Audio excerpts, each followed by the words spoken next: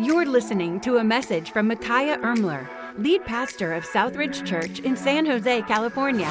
Jesus, you would find him sitting with people, eating with people, going to weddings. He was not only just relational, he was relatable. He was somebody you'd want to be around.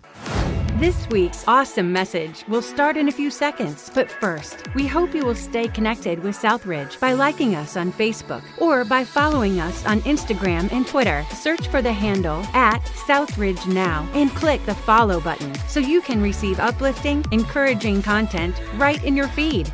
Thanks again for listening. And now, here is Pastor Micaiah. Well, if you have a copy of God's Word, would you turn to Luke 19 this morning? Luke chapter number 19. We're kicking off a new series entitled Wrecking Religion. A new series entitled Wrecking Religion. You say, why would you pick such a title? Because when it comes to the church and when it comes to religion, the biggest thing that I see keeping people out of the church is not Jesus. It's not Jesus. You see, people are drawn to Jesus. As a matter of fact, if you were to look at John chapter 10, he said, if I'm lifted up, I'll draw everybody to me, is what he said. And yet, we have a problem where people see church, and then there's labels that instantly pop up.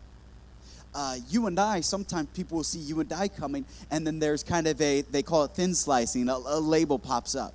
Like they see you come, they're like, oh, the party's about to get started. Whenever this guy's around, it's fun. Whenever this person's here, it's great. Or they see you, they're like, oh, drama's coming. Duck. Run, hide, drama's coming. And we each have a label. Churches sometimes have labels. And people see the label, even if they've never been to that church, they'll put a label on it. You say, what kind of label? Judgmental. They'll put that label. They'll put a label that says, you know what? They don't really like anybody that's not in their clique. They're cliquish. There's other labels that people might put on them that they they act too good for you, a little bit stuck up. I like what one person said, that when he was talking about Christians, there are some Christians that are so good they're actually no good. You ever met them? Where they act so perfect, and you know they're not that perfect, but yet they're trying to be so good. And too often, it's not that people are turned off by Jesus, it's that they're turned off by the churches they've been around. And sometimes, sad to say, the churches that make the news aren't always the best representation of the church that Jesus died for. So when it comes to church, I want to spend the next several weeks looking at what did Jesus intend for it to be? Like, why do we gather here? You know, I mean, there's a lot you and I can be doing on a Sunday morning. Some of you were doing really well 30, 45 minutes ago with you and your pillow and those nice warm blankets. Some of you 15 minutes ago. I mean, that alarm clock, you hit snooze over and over. You're like, I got to go now. There's no more delaying the inevitable, all right? I'll go and I'll wipe the sleep out of my eyes when I get there. It's kind of dark. Nobody will notice that I haven't done my hair or brushed my teeth, you know? It's one of those where if you have to do that and you do a little smell check, you just know it's bad, all right? It's just bad, okay? But you're here. That's all that matters, and we're glad that you are here. But too often when it comes to church, there are things that keep people away, or when you try to invite your friends, your family, your coworkers, and then each week they kind of throw you off, they kind of put it off, there's usually a reason. Sometimes it's because they've encountered some negativity or they've encountered something. But what they have not encountered is Jesus. Jesus is life-giving. Jesus is love. Jesus is restorative. He's redemptive. Jesus is a miracle worker. He's a life changer, and that's what Jesus does in our life. You see, I don't have to worry about fixing you. I just let Jesus get around you and let him do the work. You see, as you just start getting people around the right people, you'll just see them start to change. You'll see some habits just start to change. You'll see some things that they used to do just start to change. Why? Just start getting people around the right people. If you just get around Jesus, he'll start to change you.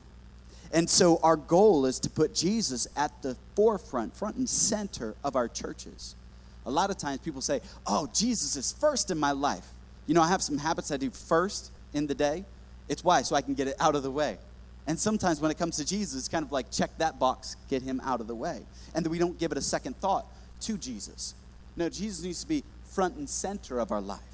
And so we're going to look at over the next several weeks, what does it look like to have a church that is irresistible? To have a church, when people look at it, they just, that place is just irresistible. There's something, I'm just drawn to that place. I'm just drawn to something that's there. It's real, it's sincere, it's genuine. It's filled with people that they just kind of accept you. They love you. They care about you. The type of church that if you're the person wherever you go that you were always alone, or that all of a sudden you don't feel alone. It's a type of church that you could be in a big crowd, and even if there's a big crowd, you still don't feel lonely. You feel like you're a part of something. You feel like you belong. You feel like you're welcome here. And so you say, well, what does that take? What does that look like exactly? And it's the reason why our mission statement as a church is leading people to find and follow Jesus. We want people to find him. I mean, outside of that, what's the point? I mean, I love our worship music. I love our coffee. Matter of fact, I heard somebody else, they were talking, and they were visiting another church, and I was like, well, how did it go? They said the coffee's not as good. And I was like, yes, excellent. That's what we were going for.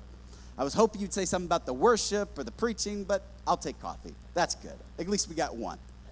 And so, there's all these things people look for, but our goal is that people, when they get here, they would find Jesus. And that our goal is when people miss church, that they would actually miss church. You say, what do you mean miss church? Like you actually miss it. You're like, oh man, I want to be there. I can't believe I missed it.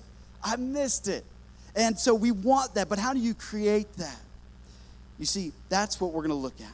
So if you have a copy of God's Word, would you take it to Luke 19? Like I said, if not, it'll be up on the screen. Or if you have a smartphone, you can download the Bible app and you can look on your phone. Because I firmly believe, I don't want you to just come to church on Sunday and just kind of listen and just kind of take my word for it. I'd love for you to have a copy of God's Word so that you could see that, no, this is exactly what it is. Because there's some verses I'd love for you to highlight and underline and circle and really get it into your life and into your heart.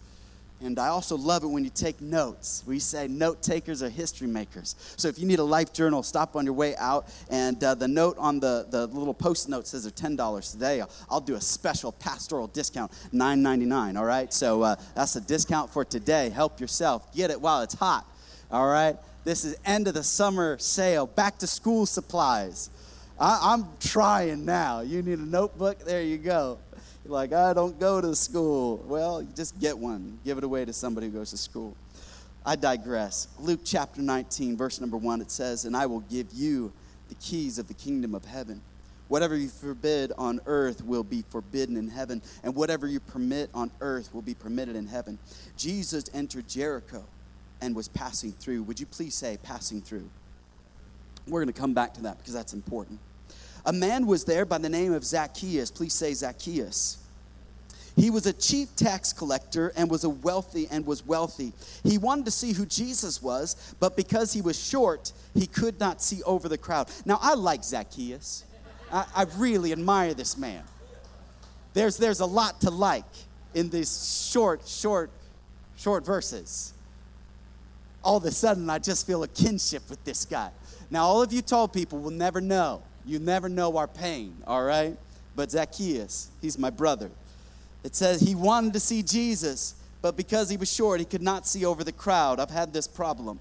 So he ran ahead and he climbed a sycamore fig tree to see him. Now, hold on just for a second. The Bible told us earlier that he's a chief tax collector and he was wealthy. When's the last time you saw Bill Gates climbing a tree? When's the last time you saw Mark Zuckerberg climbing a tree?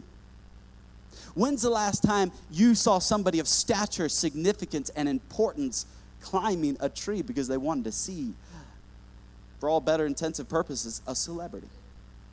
Not very often. So what drives this man that he wanted to see Jesus? What was it that he was willing to kind of look like a fool?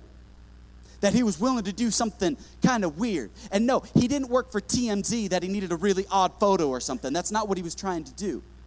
You see, he wanted to get a picture of Jesus. He had heard about Jesus. He wanted to know, is this guy for real? He wanted to know about Jesus. So he climbs a sycamore fig tree. And when Jesus reached the spot, he looked up and he said to him, Zacchaeus, come down immediately. I must stay at your house today. Oh, I love that. You say, why do you love that? You say, why? Because Zacchaeus couldn't see Jesus, so he had to climb a fig tree. But Jesus still found Zacchaeus. Even if you can't see him, he can see you. Oh, man, some of you are going through something. and nobody else knows that you're going through it. And I want to encourage you this morning that Jesus knows that you're going through it. And he sees you this morning. You wish other people would see you. I'm going through and I'm studying a book right now about different personalities. And there are some of us that will suffer in silence. We won't tell anybody that we're suffering. We're always the one to help everybody else. And so we just kind of keep it in. We just bottle it in because we're helping so many other people that guess what? We have a hard time telling other people we're struggling. But I'm here to tell you, if you're that type of personality, that you're always helping and you're always giving, you're always serving, you're always doing things for others, and yet you are dying on the inside, Jesus sees you this morning. He sees you. He knows what you're going through. So he came down at once, and the Bible says that Zacchaeus welcomed him gladly. All the people saw this and began to mutter, "He is gone to be the guest of a sinner." But Zacchaeus stood up and said to the Lord, "Look, Lord, here and now I give half of my possessions to the poor. And if I have cheated anybody out of anything, I will pay him back 4 times the amount." Now, this is double what the law required. The law required that, hey, if you stole from somebody, you got to give them double back. He said, no, I'm going to do more than the law requires. I'm going to give generously. I'm going to give lavishly. Something's happened in this man's life. Something has drastically changed. So Jesus said to him, "Today salvation has come to this house, because this man too is a son of Abraham. For the Son of Man has come to seek and to save the lost." That's the goal. What I'm amazed by is the fact that when Jesus said, "Zacchaeus, I'm going to go to your house," there were some people that were angry about it. They were upset that Jesus would go to the chief tax collector. Now, you got to understand something. In that day and age, a chief tax collector, this guy was considered the lowest of the low. There's nobody quite lower. You say, no, criminals and people that sell themselves, they're lower than tax collectors. No, not in this day. Not in this day. The lowest of the low was a tax collector. That's the bottom of the barrel. If you murdered somebody, you're a step above this man. And for Jesus to go to his home was a disgrace. Here's what I'm amazed by. People that were unlike Jesus liked Jesus. So here's the question. If people like Jesus, and we're supposed to be like Jesus, do people like you? Just a question. Just a question. I know you're not going to be the type of person that everybody likes you all the time. Can't be a people pleaser. But for the most part, sometimes one of the biggest things that keep people outside of Jesus' church is the fact that it's not the church building, the 4 walls, the worship, the music, the childcare. It's the people. One person said, "Oh, I love the world. It's just the people I can't stand." You know, I think sometimes people say, "Oh, I have nothing wrong with the church. Oh, I like the church. I love the church. It's church people I don't like." And sometimes you and I, we've had some of our most hurtful things happen because of church people. And it's sad because we know we should know better.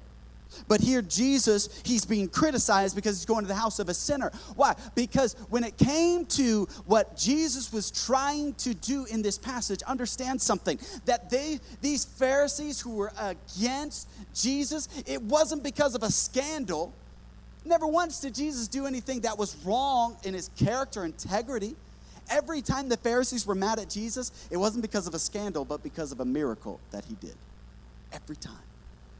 And so here these Pharisees, they're out to stop Jesus, stop what he was doing. But yet here's Zacchaeus, and his life's going to be forever changed.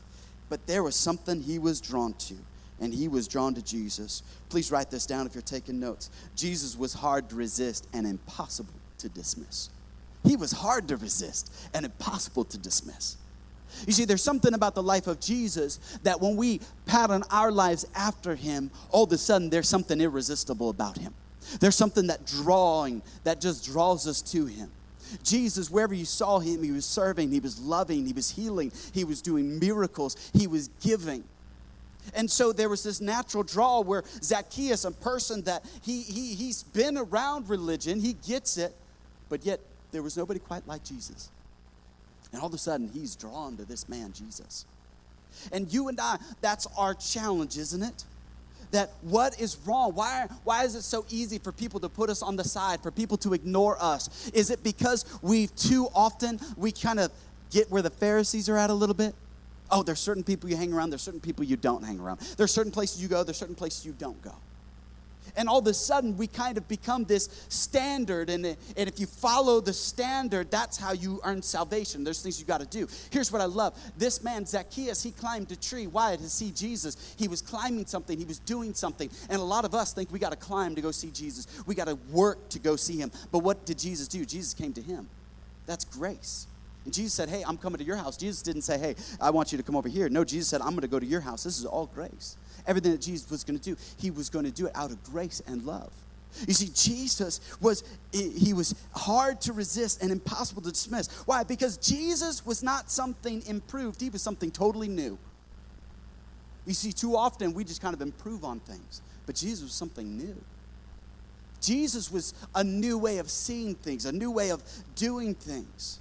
And that's where I want to spend the bulk of our time. I want to give you 3 words that I want you to write down, and I want you to take with you and think about it this week, because I think it will change the way our church is, because I can't just do this as a pastor-led thing. This has to be cultural in our people.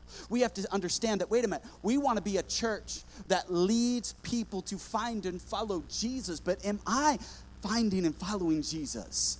Or is it something I check off my list on a Sunday?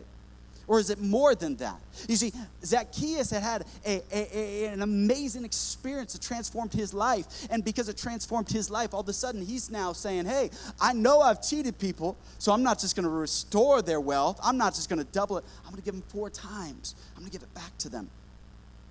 You see, what about in our life is transforming us? Where people on the outside were like, wow, you used to be a cheat, a swindler. Something's changed about you. I don't know what it is, but I just like it. There's something really attractive. Something has changed inside of you. You see, first of all, I want you to see Jesus was relational. You see, in verse number 3, it says Jesus wanted to see who Jesus was. What was that draw? Jesus was, first of all, relational. He sees a person, and Jesus goes right to him. He wants to have a relationship. If you were to take the Bible, it's split into 2 halves. You have what's called the Old Testament, and you have what's called the New Testament. The word testament, it's an inaccurate translation. It should be the word covenant or promise, a promise. Old promise, new promise. Well, the old promise, Old Testament, people always referred to God in many different names. And it'd be a great sermon to hear about the names of God. There's so many names of God. But when you hit the New Testament, New Covenant, Jesus uses a new name for God that people weren't used to hearing. The word that Jesus used was Father, Hebrew word Abba.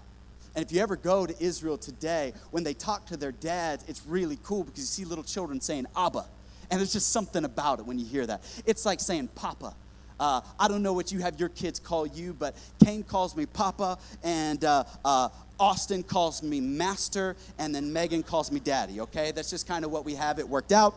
And no, I'm just kidding. I love to mess with Austin. And whenever you tease Austin, he always says, stop. And it's just really long, drawn out. Stop. And if you ever work with him, you just know. Stop. And that's just his way of just telling you to stop. And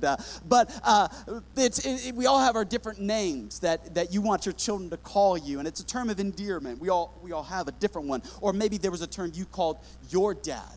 But Jesus, he changed it, because before there wasn't a relationship with God, but all of a sudden Jesus introduced this term for God that at that point would have seemed almost sacrilegious to bring God into this relationship.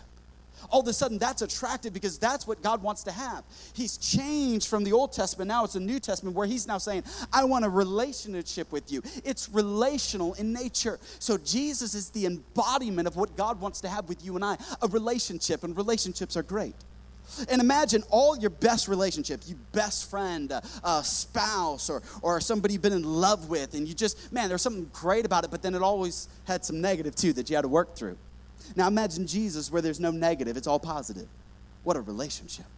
What a relationship. And Jesus is relational. He wants to have that relationship with you and with me. Jesus is relational. Not only is he relational, he's relatable. You say, what do you mean he's relatable? Jesus said, I want to come to your house. I want to have a meal with you. I want to sit down with you. No, the teachers of the law in Jesus' day would not do that. They were up here, you were down here, and the two never mingled. But Jesus, you would find him sitting with people, eating with people, going to weddings. He was not only just relational, he was relatable. He was somebody you'd want to be around. Let me ask you a really simple question. Do people want to be around you? It's just a simple question. I try to be friendly to people. You say, why? Because it opens the door for me to present Jesus to them. So I want to put people's guard down. And so I don't always lead with, yes, I'm a pastor of a church. Immediately a wall kind of comes up. Immediately they kind of like, oh, I just said this. Or immediately they want to hide whatever they were smoking. Jane just grabs it. What's up? No, I'm just kidding. Just kidding. Oh, you're here today. She's been in Rich Kids the last several weeks. No, she's very relational. Just great. No, when it comes to being around people, I don't want to lead with that, but I want them to know that, hey, I can relate. I can relate with this person. Why? Because then I can steer the conversation toward deeper, more meaningful spiritual things. Because I do believe in a heaven and I do believe in a hell. And I do believe that Jesus died for all. In this passage, we're going to see that Jesus said, I've come to seek and to save that which is lost. And I do believe it's our job to find those that are lost, to leave the 99 and go after the one and say, there's hope. Jesus loves you. He died for you. He shed his blood for you. And there's a place where you are welcome this morning. There's a place where the world may not see you, but guess what? Jesus sees you, and Jesus is at our church, and our church sees you. So we'll go to the lost, we'll go to the ones that are looking, the ones who need something, and we'll say, hey, we see you, we love you, we care about you. And so Jesus is relatable. He's relatable. Too often, people would see the church and say, I just don't think it relates to my situation.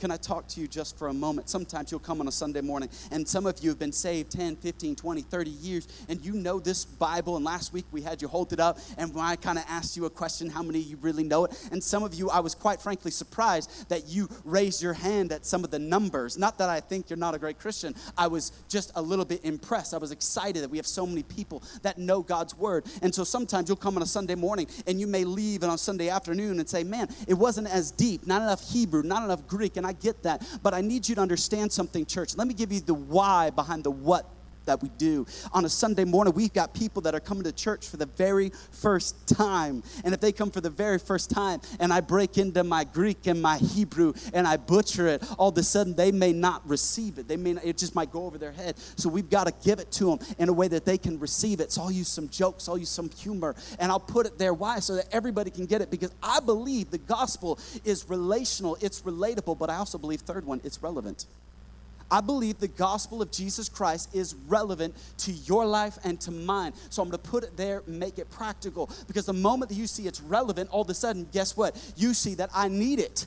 I need it for my life. I need it for my work week. I need it for my relationships. I need it for as I'm in traffic on the 101 and as I'm frustrated with people who cannot drive. I looked at somebody the other day and I could see the look on their face. They were like, I know I can't drive. I know. It should be easier than this. I give up, okay? I'm like, you're in the middle of the lane and you quit. They're just like, I don't know how to do this. I know this should be easier. I'm dumb.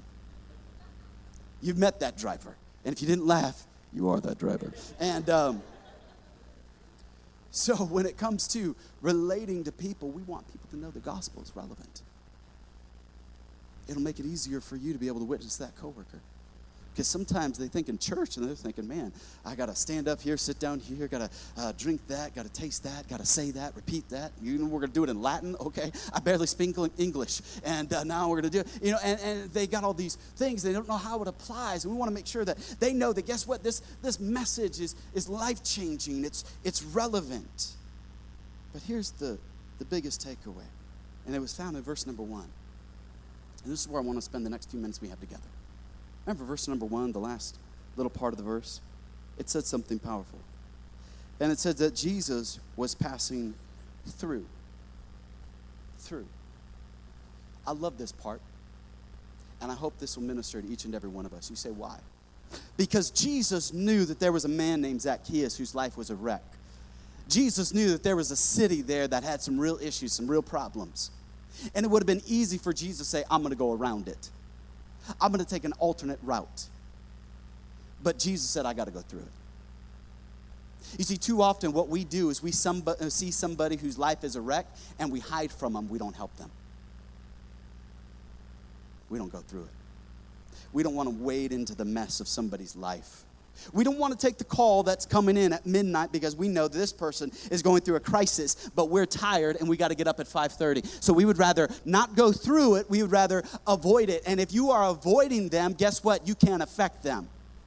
So we cannot be a church that hides from those that need help. We can't be a church that is avoiding those who we can affect. We can't be the church that we are shaming them. We can't shame them and then expect to save them. And sometimes we'll talk about people who live differently, act differently, talk differently, and we'll put them down. And guess what? If we're doing that and if we're guilty of doing that, we'll never be able to help them and to save that person.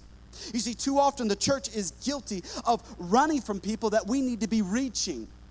And so now we've got to step back and say, you know what? Here's what we've got to do as a church. We are, as a mission, we say we exist to lead people to find and follow Jesus. But guess what? Some of you hear that and you think that's the pastor's job. No, it's each and every one of our job. That's the mission and mandate of the church.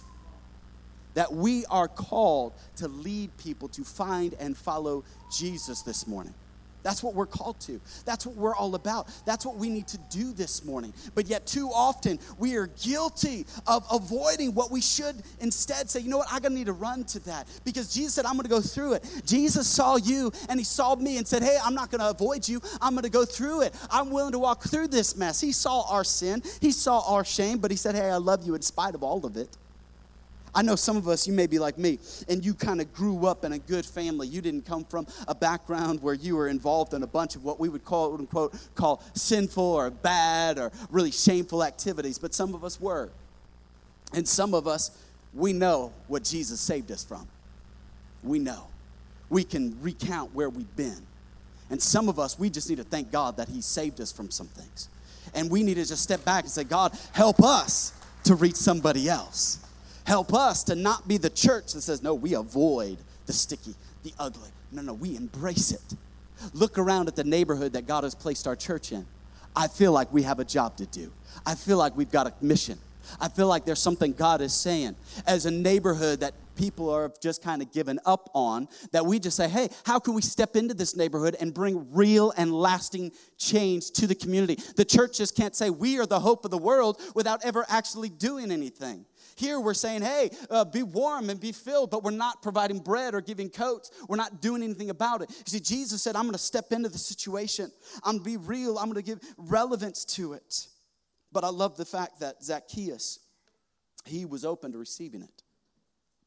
Notice something powerful just for a second. The Bible says that Zacchaeus was a chief tax collector, which is kind of a misnomer because immediately when we hear that, you know what we think of? We think of IRS, an audit. We think, man, they're coming after me. They want my money. They want that 10%. They want whatever their cut is. But that's not actually what he was. He actually was more of a customs agent. And what would happen is any import or export that came through or in and out of Jericho, he was there. And so anything that came in, he got his cut. And nothing came into Jericho without this man touching it. And nothing left Jericho without him touching it. Now here's what's interesting. The tree that he climbed on was a sycamore fig tree, which is native to this area. This area, it's not native to this area. It's foreign to this area. This area is known for its trees, but it was great for growing these sycamore fig trees because the sycamore fruit can make a special oil, and the special oil was very valuable, and the special oil was sold around the world, but it came from Jericho. And it was amazing that here Zacchaeus was a wealthy man. He made his wealth from this tree. But yet he was looking for something. When he was looking for something, he was climbing what he thought his success was. And some of us, when we find ourselves in a desperate situation, we go back to that thing. We think, this will save me. And here's Zacchaeus. He is climbing that tree. He is climbing something that once brought him success, that once brought him fulfillment, that thing that once he thought, man, this is what my life is all about. And it's interesting that Jesus stopped and saw him in the sycamore tree and said, hey, guess what? Come down. You see, Jesus wants you to let go of what you're basing your life and identity on. And he's saying, hey, your life isn't that. Your life is bigger than that. So I don't know what you feel like you got to climb this morning and you got to base your identity in, but Jesus is saying it's not that. It's not your career. Your identity is not in that person. Your identity is not in that social status. It's not based on how many likes or dislikes. It's not based on how much money you got in the bank or how many degrees you have on the wall. It is based on who you are in Christ, and that's where our identity needs to be founded on. And Jesus is saying, Zacchaeus, come down from there. And I want to say to you this morning that Jesus is saying to you, come down from there. Come down from that idol, that thing that you think this is where I find my satisfaction, I find my purpose. And Jesus is saying, hey, there's a whole big world out there. I love last week we said, hey, Jesus wants to introduce you to a you you've never met before.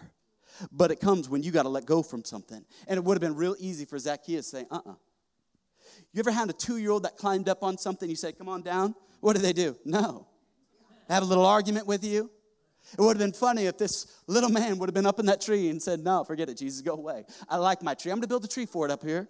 I'm going to have a little house, a little party. Just me and my little figs. Make my oil.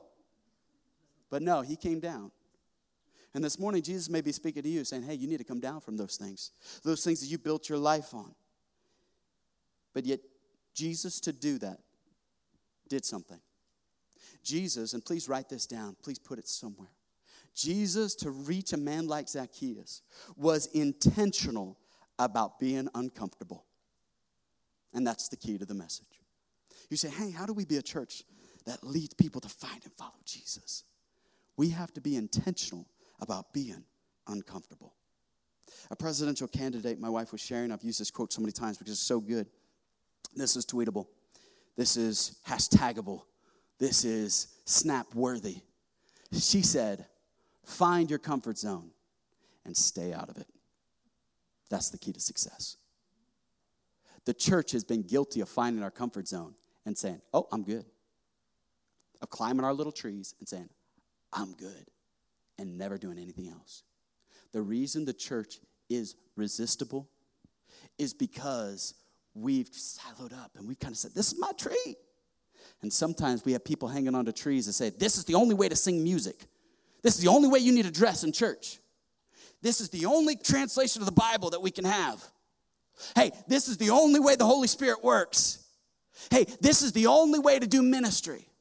They're hanging onto a tree. And Jesus is saying, come down from that tree. Come on down from that tree. And I want you to find Jesus, because our mission is leading people to find and follow Jesus. And we've got to be intentional about getting uncomfortable. You're going to sit on a plane maybe this summer. You may go on a trip. You're going to sit next to somebody. And it may be an opportunity for you to tell them about Jesus. And I know that's the last thing you want to do. You want to put in your headphones. Because the moment you put in your headphones on an airplane, that means shut up, don't talk to me. Wake me up if they're bringing peanuts. Those aren't noise canceling, those are people canceling. And maybe you're going to say, you know what? I'm going to have a conversation with this person. And I'm going to pull out a Bible. And I'm going to tell this person, hey, guess what? There's a man. His name is Jesus. He died on a cross. He shed his blood for you and for me so that we can have an eternal home in heaven. Hey, do you want to know more about him? I'd love to tell you more about him. Because that's what we're called to do. And some of you say, I don't have the gift of evangelism. You don't have to have the gift. We're called to. Because we're called to be like Jesus. Just act like Jesus and people will be like, hey, what's different about you?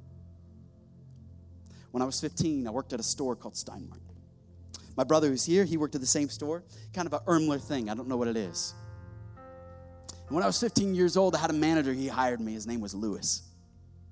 Lewis hired me, and then when I was about to leave, because in the summer times I'd work at a camp for deaf handicapped people. I got to be careful when I enunciate deaf. Some people think I'm saying dead handicapped people. No. Deaf. And I would leave for the summertime. And I was leaving, but Lewis fell ill. Lewis had pneumonia. Lewis had a past to him, and because of his past, had gotten very ill, a lot of diseases. I was 15 at the time, high school, things are going on, busy.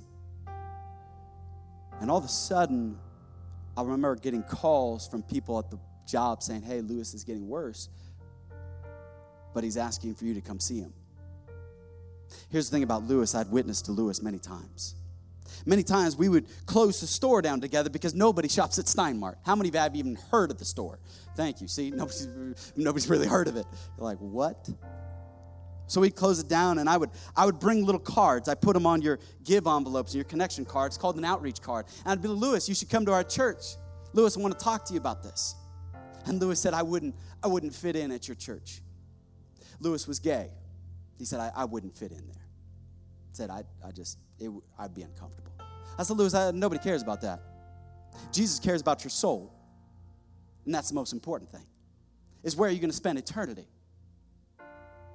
And Lewis would always laugh it off. Push it off. I said, Lewis, one day you're gonna get saved. One day it's gonna happen. Well, Lewis' health began to deteriorate. And then I remember my manager calling me and saying, hey, Lewis is asking for you. Can you go see him in the hospital? I said, sure, I'll get to it. 15, you know. A week or two went by, and they said, hey, Lewis is getting worse. He can't talk anymore. So he's writing on a piece of paper, would you ask Micaiah to come see me? You think that would start to get to me? It didn't. I was leaving for the summer. I was 15. I got things to do. Too busy. I took off, and I thought, he'll pull through. I get into Tennessee, and I get a call. Lewis passed away. He asked about you.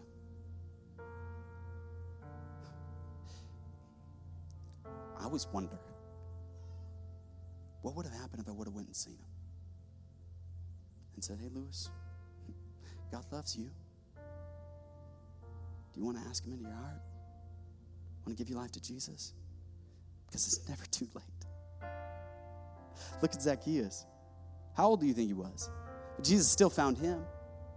Jesus will find you. I carry that story with me. But it's what motivates me. It's what says in my heart that, guess what? There won't be another Lewis that I miss the opportunity to talk to. There won't be another person that I pass up on the street. I've got to tell people about Jesus. Our church has got to tell people about Jesus, how he died for them, how he loves them, how he can transform their life. That's why we exist. It's not just so we can sing and worship. There's other churches we could go to do that. But we are called to be salt and light. We are called to make a difference. We are called to change a city. And we do that by making much of Jesus, by telling people that, guess what? I found him, so you need to find him too. That we are going to bring not just hundreds, but yes, thousands to Jesus. We need to fill up this auditorium with people who don't know Jesus and say, guess what? You got to meet a guy named Jesus. And there's a skinny little white dude up there, and he's going to tell you about Jesus. So you just get your butt down here, and guess what? You're going to hear about Jesus. Because we want you to know him. We want you to know that he loves you, that he sees you. He died on the cross for you, and he's coming again. He wants to bring you to a home in heaven. He wants to take away your pain of your past. He wants to give you a future that is bright. That's what Jesus wants to do for you. And that's why our church exists. It's not existing for other purposes, but that we believe that we exist to lead people to find and follow Jesus. That's our mission.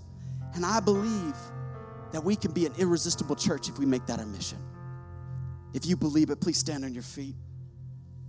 This morning, I believe that that's our challenge. I believe that's our call as a church. That we are supposed to take this message of Jesus and tell people. Just tell people, tell anybody, tell everybody. Every week I tell you there's a card on your seat that you can go leave in a restaurant with your waiter. You can leave it with a friend and say, hey, come to church. They're not going to hate you. They're not going to say something bad. They're not going to curse at you. You're going to say, hey, I like you. You should come to my church, especially if you're single. Who knows what could happen? Come on. You might date somebody, find somebody that fits your little list, and be like, do you know Jesus? No, that's fine. Come to church. We'll fix that. I'll baptize you, you know. See, Jesus wants to change people's lives, and you can be a part of that story. We hope you were encouraged by today's message from Pastor Micaiah. If it was a blessing to you, don't forget to share it with a friend or family member this week. If you have any questions, we'd love to hear them. Get in touch with us by visiting southridgesanjose.com/connect.